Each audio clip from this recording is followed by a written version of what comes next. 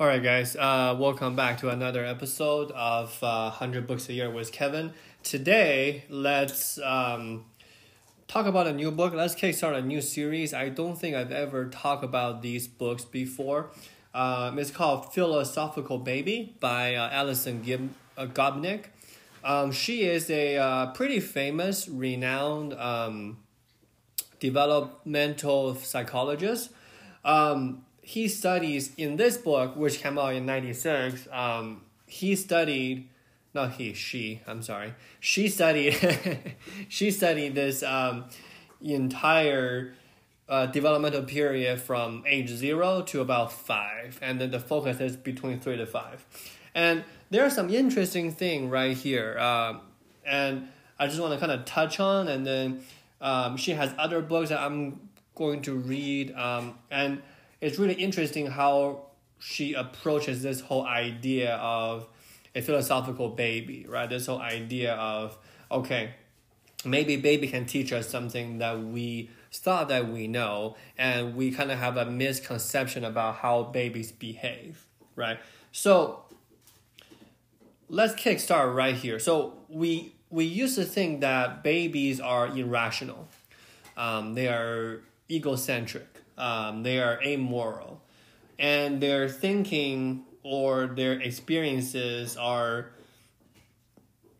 kind of concrete, not changing that much, and it's really responding to the immediate situation and really, really limited to what they can experience. Every single thing that I just said has been proved to some extent wrong, which is fascinating. And then this is a book that came out like 25 years ago. If you really are interested in the latest research, I would probably recommend you go watch the Babies documentary on Netflix. I watched them all. Really interesting situation. But the truth is we never really realize that baby learns more, and they imagine more, and they care more, and they experience more than we can imagine. And we kind of like, oh yeah, we are the adults, right? We're the egotistical adults, and we kind of like leaving this whole philosophical baby discussion in the back, because we think that we need to take care of the baby. They need to rely on us. They cannot be as smart as we think that they should be, at least from 0 to 5. Around that age, right? So let's kind of like spend today, maybe just touch on something around the parameters of kind of like what exactly are we focusing on, and we're going to end on one aspect I think are really interesting, and then we go on, right? So let's start by a definition. What is a childhood, right? Childhood, it is a distinctive developed period where young human beings are uniquely dependent on adults, in a sense that a childhood literally could not make progress without the intervention of adults, or a child cannot grow up without their caregivers.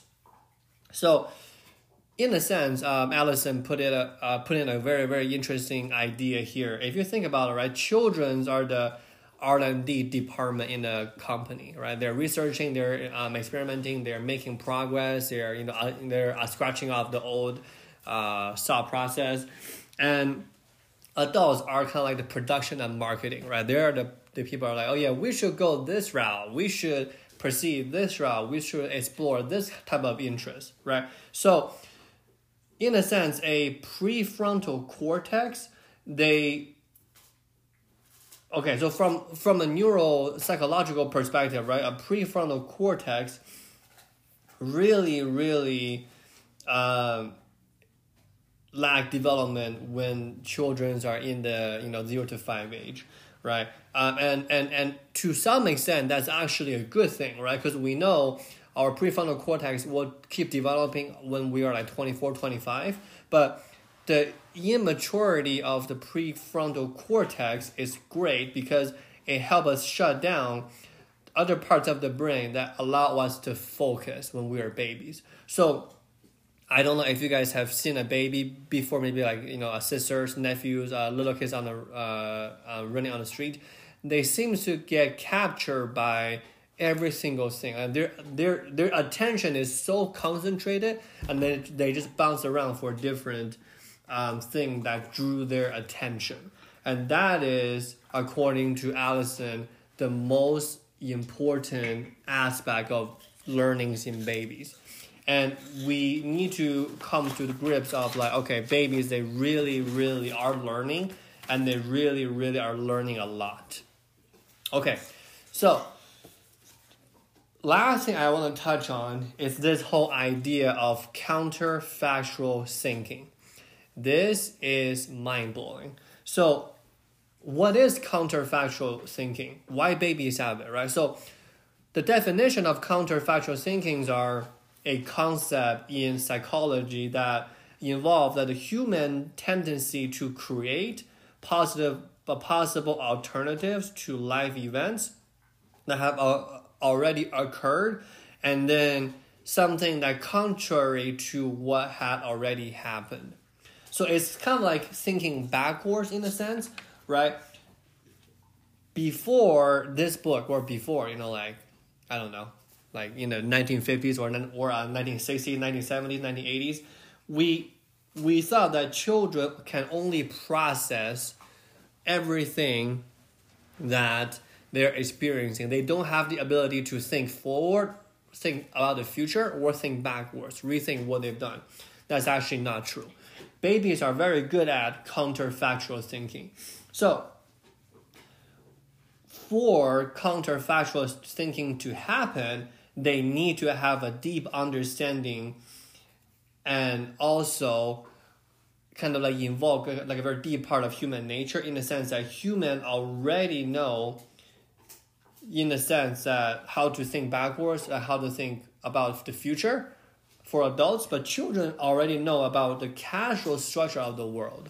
That is actually my biggest surprise reading this book, is that from the young age of like 2 to 3, like, like the causality of the world really, really is hardwired into the babies, or into like little infants.